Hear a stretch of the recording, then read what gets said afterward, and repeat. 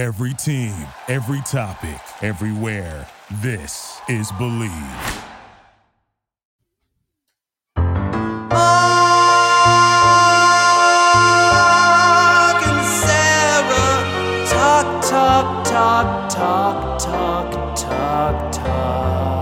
about songs.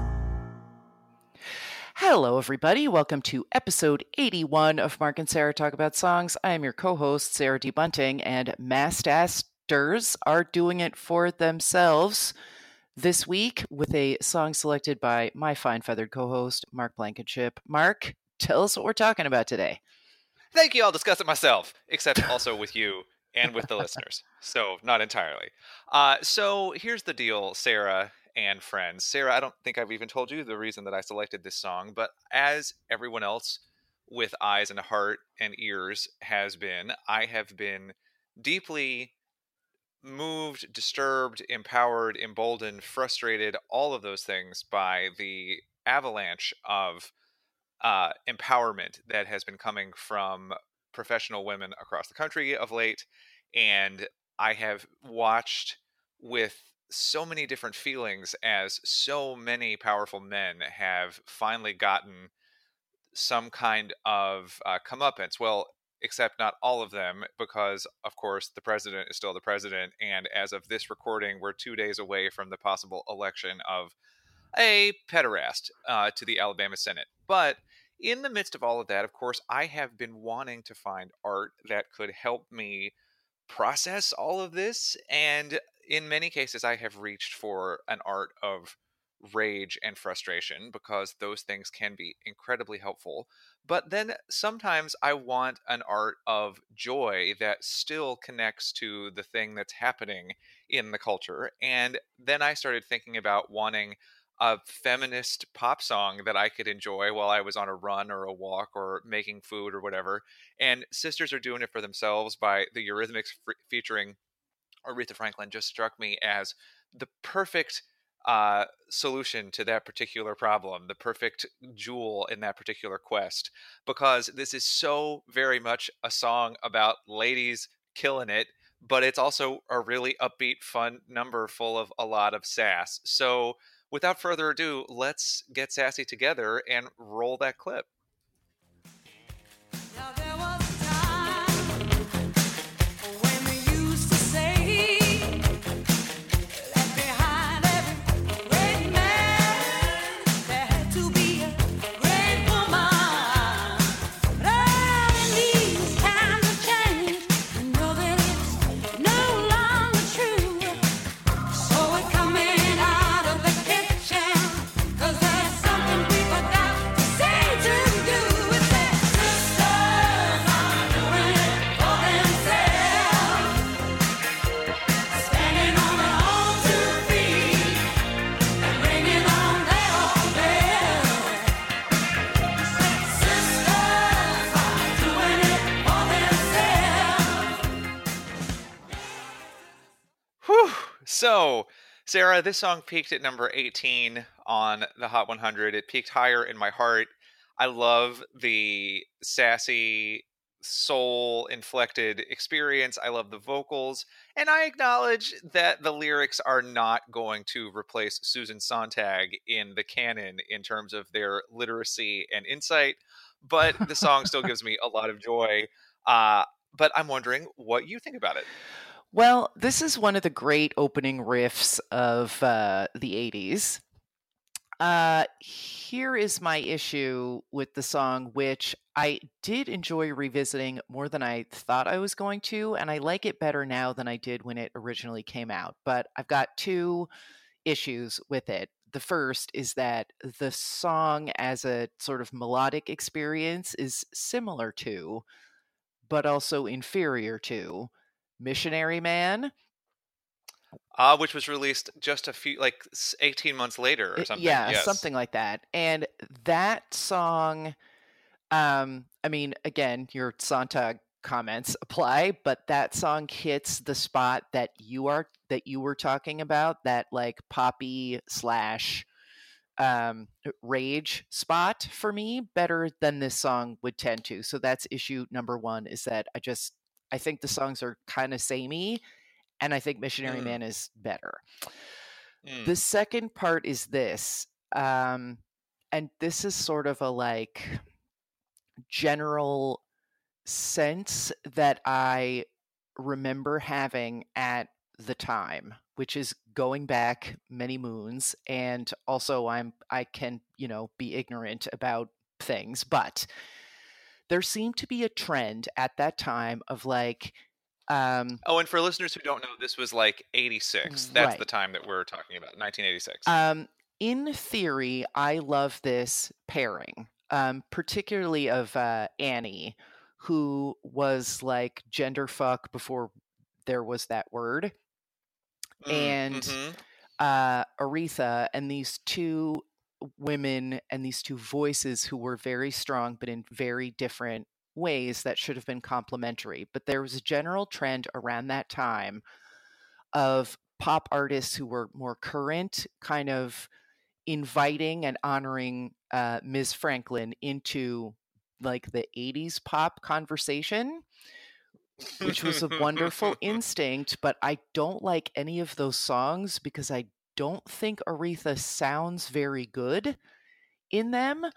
Do you mean also I Knew You Were Waiting for Me I with do not want to have any contact with that song ever again. Everyone's so shouty. Like I think that the instinct, like both artistically and emotionally, is lovely and beyond reproach. Mhm. But but that was like many times my first introduction to Aretha Franklin, except for Respect, which I had been hearing get murdered by a cappella groups of little white girls for years by that time. So even that song, I was like, I can't. This song needs to be taken out back and buried at midnight under a full moon. But once you get to know more Aretha sort of in her initial lane of the 60s, then you get it. But based on this work, it was like, she's just not in that good of voice because she's the guest. And it often felt like they would give her these things to do that was just like, just, hit this note or like do some hollering. And it just doesn't quite, play for me. Like, we are going to be visiting quite a bit with Miss Franklin later this month in some upcoming episodes. So I'm going to keep some of my powder dry for that. But this song kind of loses me because it's part of that larger Although, thing. where then? Okay, interesting. I'm interested to know then, because this song was released as a single in October of 85, not 86. I'm looking now. But that was the same year that she released the solo hits Freeway of Love and Who's Zoomin' Who. Ugh, nope. So, do you feel that her solo output from that time is equally doesn't equal disservice to her, or is it just the guesting songs? Now that you mention it, I think it's the 80s output because I think maybe, and again, I could be talking out of my ass. If it's a day ending in Y, you could probably assume that that's what I'm doing, but I'm not sure that her narrative, like her top narrative presentation, is particularly suited to what a lot of 80s pop was about, which was machining and showing off. If that makes any sense at Mhm. all. That like, If I'm hearing you, it's that you don't think the synth happy, extremely polished sound of 80s pop quite suits a woman whose perhaps vocal peak comes in a less polished, more not quite acoustic, but just more analog setting.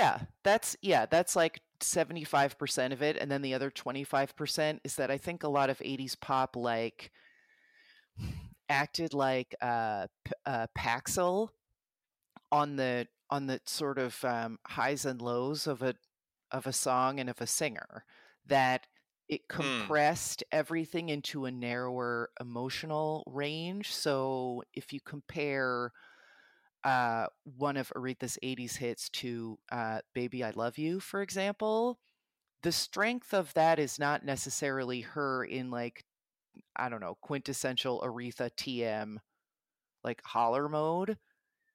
It's that she sidles up to it. Do you know what I mean? Like there's more of a progression and more of a range in her volume and in her intensity that I would say most 80s pop did not allow, and her 80s pop in particular didn't show her to her best advantage. She's Aretha, she doesn't need my Huh. comments or anyone's help, but you hear me correctly.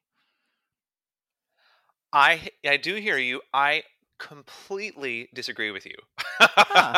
Okay. 100%. I Explain. mean, I love 60s era and early 70s era Aretha Franklin. I don't really care for her cover of Bridge Over Troubled Water, but that's another story But altogether. that's a Sarah issue and not a Aretha issue. Oh I no, mean, I think it's all an of these Aretha are, but issue. anyway, continue.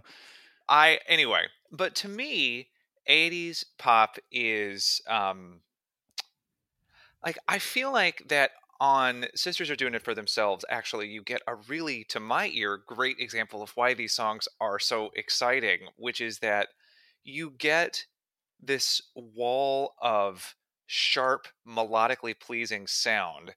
And then you get a vocalist as nimble as Aretha Franklin and as nimble as Annie Lennox, sort of jumping around and through the perfect gleaming structure. So that I feel like what I get is this perfect blend of precision and play.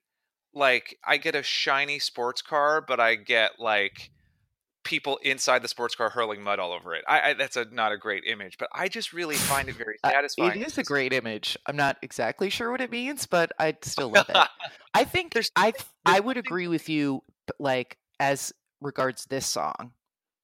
I think that comes the closest to what you're talking about. Well, but I also love the song "Freeway of Love" because it's also a big. It's like an entire song about Aretha Franklin's vagina that became a top 5 hit.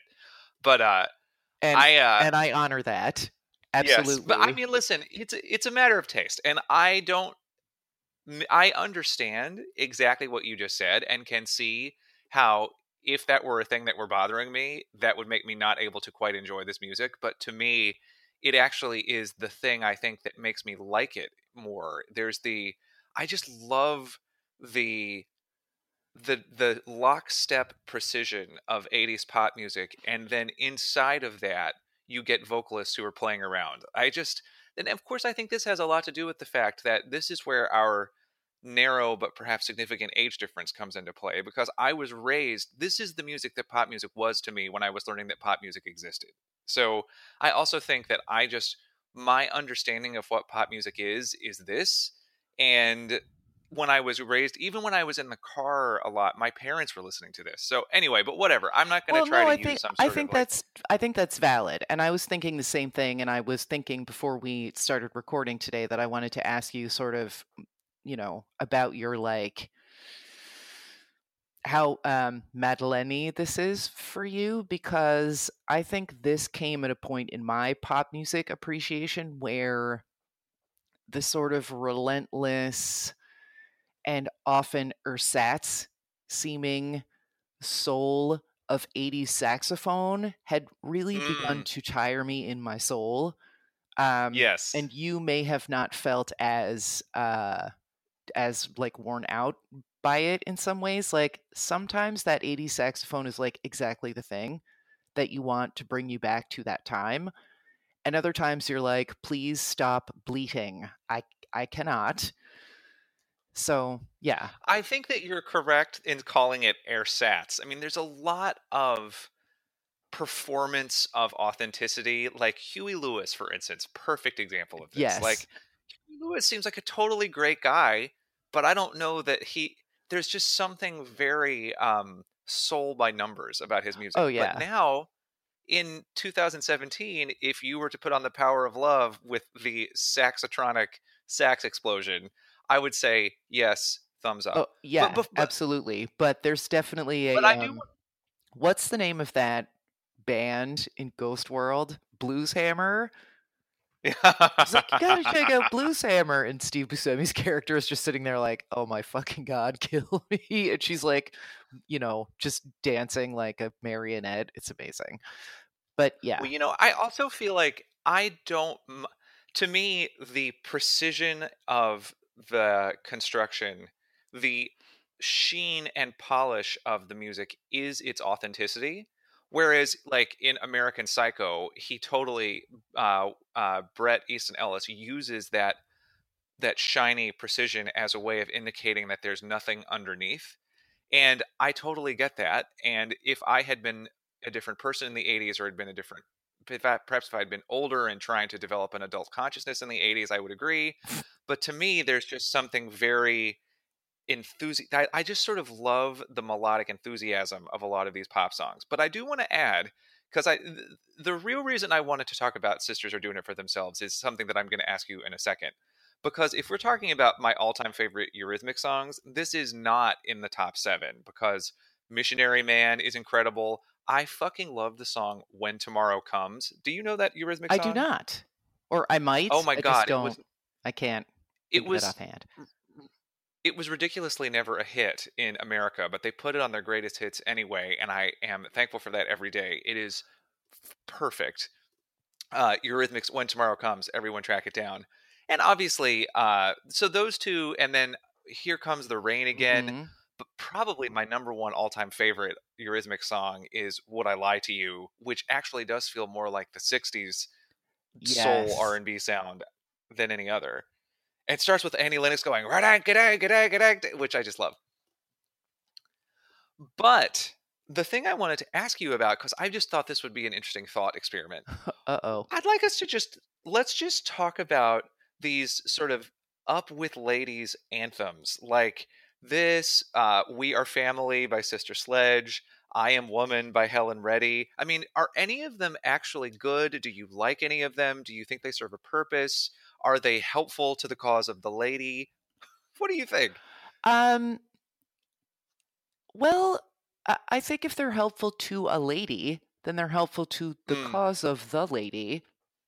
I did have a note that, these lyrics that are like, at last women are getting their due, that I was just like, oh my God, like, are we still fucking coming out of the kitchen? Like, how long is this hallway out of the kitchen that we're still trying to get the fuck out of there 30 plus years later?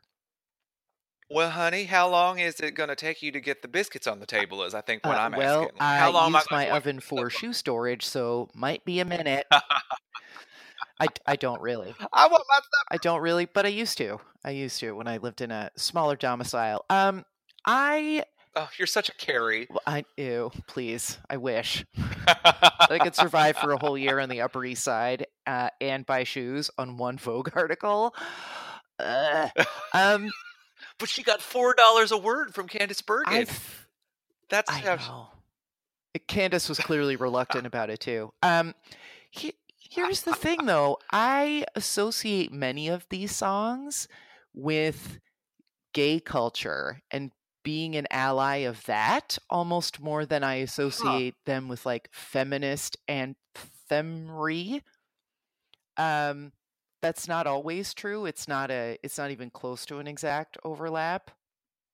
But like I Will Survive, definitely. I feel like I have heard that twice in like a regular bar, and every time I go to a gay bar.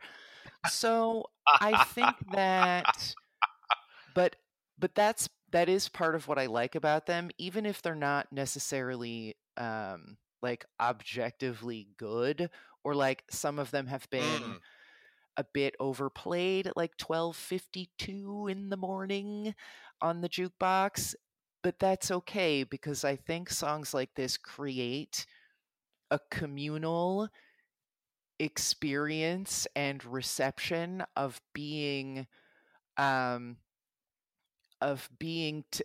just create a communal experience of feeling like downtrodden, but knowing that someone else hears you, and also just being able to like, holler along while holding a friend's hand sometimes is very powerful and worthwhile. So I think the songs are greater than themselves in that way, like Mm. these songs that you're talking about, and particularly for allies, women who are, or whatever, women identified people who are allies of gay people.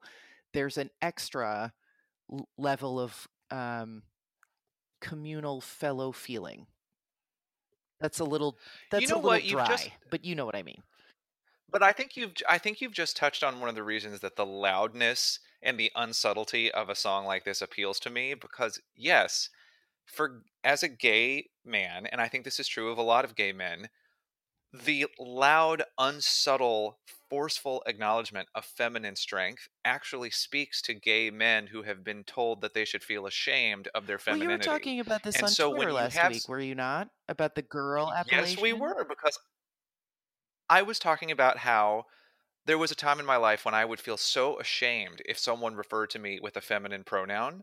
And now I'm really fine with it, and in fact, almost prefer it, because there was a time when I had been told that whatever was feminine in me, including my sexual attraction to other men, was something to be ashamed of and made me weak. And now I don't believe that. In fact, I believe quite the Well, and also opposite. that it might And make as other people uncomfortable. There's that aspect of these songs too. That's like we're yes, extremely pissed off and sad and frustrated, and we're like plugging this into the Casio and we are yelling about it, and if you don't like it, you can yes. go fucking stand on the roof.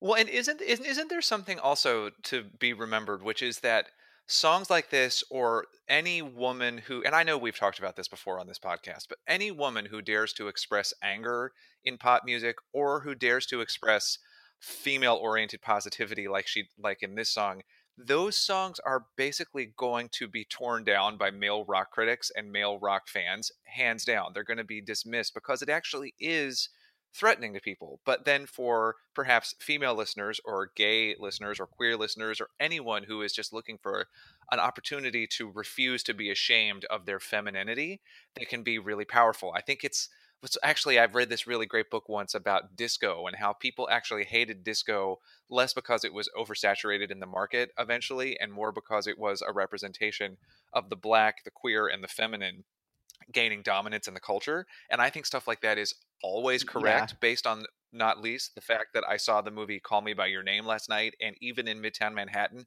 people were audibly uncomfortable when the two male characters in that movie were romantic with each other. So yeah, like that's why I feel like, even with all of the stuff that's happening now with harassers being uh brought into the light from the darkness, I think that that's why songs like this are important, because yeah, it is it is putting strength behind something that necessarily makes other certain types of men uncomfortable, and should make them Yeah, uncomfortable. and should make everyone uncomfortable. Like there's something to be said for being made uncomfortable or not disoriented, that's too strong, but like just sort of put off balance a little bit by things in the culture, whether it's a movie and like a franker version of sexuality than you might be familiar with, whether it's Or just like a franker version of intimacy between two people of the same yeah, or yeah, like sorry, just kind of carry on. having to sit with an artist of color's indictment of white culture that necessarily would Yes. make, a non-racist ally who is, fully Black Lives Matter, should make you uncomfortable. This is some ugly, Yes. painful stuff. So there's definitely something, you know, obviously there's something valuable about that part, but the speed with which cultural critics who belong to that sort of traditional, quote unquote, like mainstream mindset, the speed with which they will kind of drop like a protective dome over stuff like this is pretty amazing. Or just dismiss it and be like, I am announcing this Mhm. doesn't matter. So in that sense, Well, and it even also if now I Aretha's hollering is not like aurally for me, she is for me and I am for her. So yeah. Well, and that brings me to the point of, right, this song may not be your aesthetic cup of tea, but then how great that there are songs like this that exist in all pop aesthetics. I remember that we had a great conversation about if When I Was a Boy by Dar Williams, doing something very similar, very different type of music. So, yeah, I guess this is just a very shiny version of a very important type of song, which is, to, if I may repeat back to you what I'm hearing you say, the song that is intended to and necessarily makes us uncomfortable because it provides power to the subjective experience of someone who is not always in the Right. center. Well, but then Mark and Sarah talk about semiotics. I would also like to loop back to the point that I made earlier about my sense of like, not a, two does not make a trend, but I don't think those two songs were the only times that Aretha was brought in to give something cred, but then was also Mm. like a little bit packaged into Aretha TM so that her, Well, her solo yeah. work, like, that is very frank sexuality from a woman of color, but it's Aretha. So, Well, and also Aretha was being packaged much like Whitney Houston was in this time to sound like a mainstream. Her music was being made more white mainstream, and the raw edge or whatever, I don't know, the sound of more traditional R&B was being sanded off of her to make her more commercially viable to a mainstream suburban whatever audience. But this is a great time, I think, to well, and as long as read she got paid, I'm with it. quote But that yeah, I just wanted to sort of mention that Yes. it's like in the context of like disruptive art, it seemed like they were trying to like undisruptor her a little bit. But Yeah, I think you're right. I think you're right. They were trying to limit the exposure to her disruptive yeah, like quality as Aretha an in that artist. sort of fun, hip way, and not in the dangerous, coming for you with a weapon way. Which I don't know. Why can't it be both? I know why I can't. Anyway, sorry. You had a quote to read us, I believe. But I think that this is an interesting addition to this conversation. In 1991, speaking to the British magazine Q, Annie Lennox said the following about this song. Sisters Are Doing It for Themselves was a challenge to write a pop song that could be played on the radio yet was a feminist anthem. I woke up one morning and wrote all the words. I had a vision of it and said to Dave Stewart, her partner in the Eurythmics, that this idea needs a fantastic woman to sing it with. I'd thought of Tina Turner and we contacted her, but she found the content too feminist. But Aretha wanted to do it, so we flew to Detroit. I got along all right with her, but we didn't have an immediate rapport. Aretha struck me as rather shy, a bit sad, a bit lonely. She had an entourage which I thought a bit eccentric. I wasn't used to it. So, And interesting. there's a lot to unpack there that I'm not qualified to unpack, but that's very like excessively gently put, I suspect, compared to what her reactions Yes. may have actually been.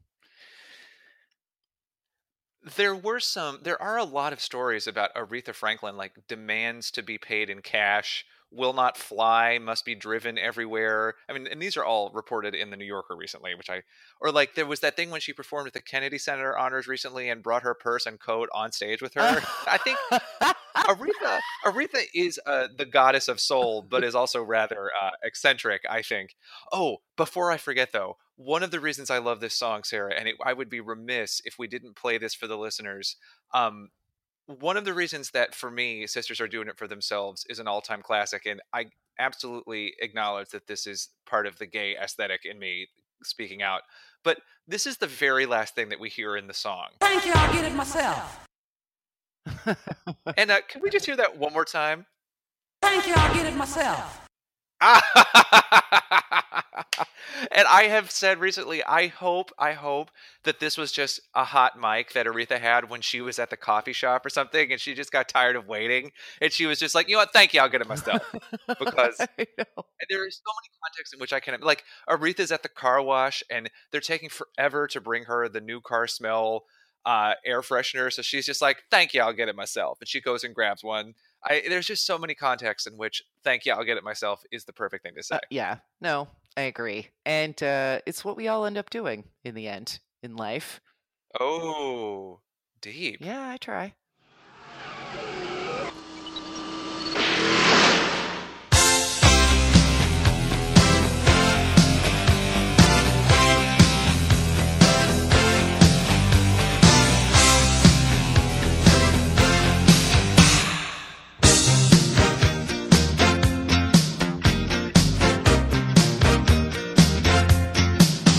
This is Mark and Sarah Talk About Songs, hosted by Mark Blankenship and Sarah D. Bunting, that's me, and edited by Sarah D. Bunting, that's also me.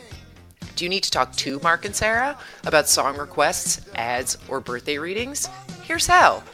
Email us at talkaboutsongs@gmail.com, tweet at us at talksongs, or find us on Facebook at facebook.com/mastass.podcast. And you can become a supporter and producer of this podcast at our Patreon page. That's at patreon.com/mastass. Thanks for listening. Don't need money, don't take fame, don't need no credit card to ride this train. It's strong and it's sudden and it's cruel sometimes, but it might just save your life. That's the power of love.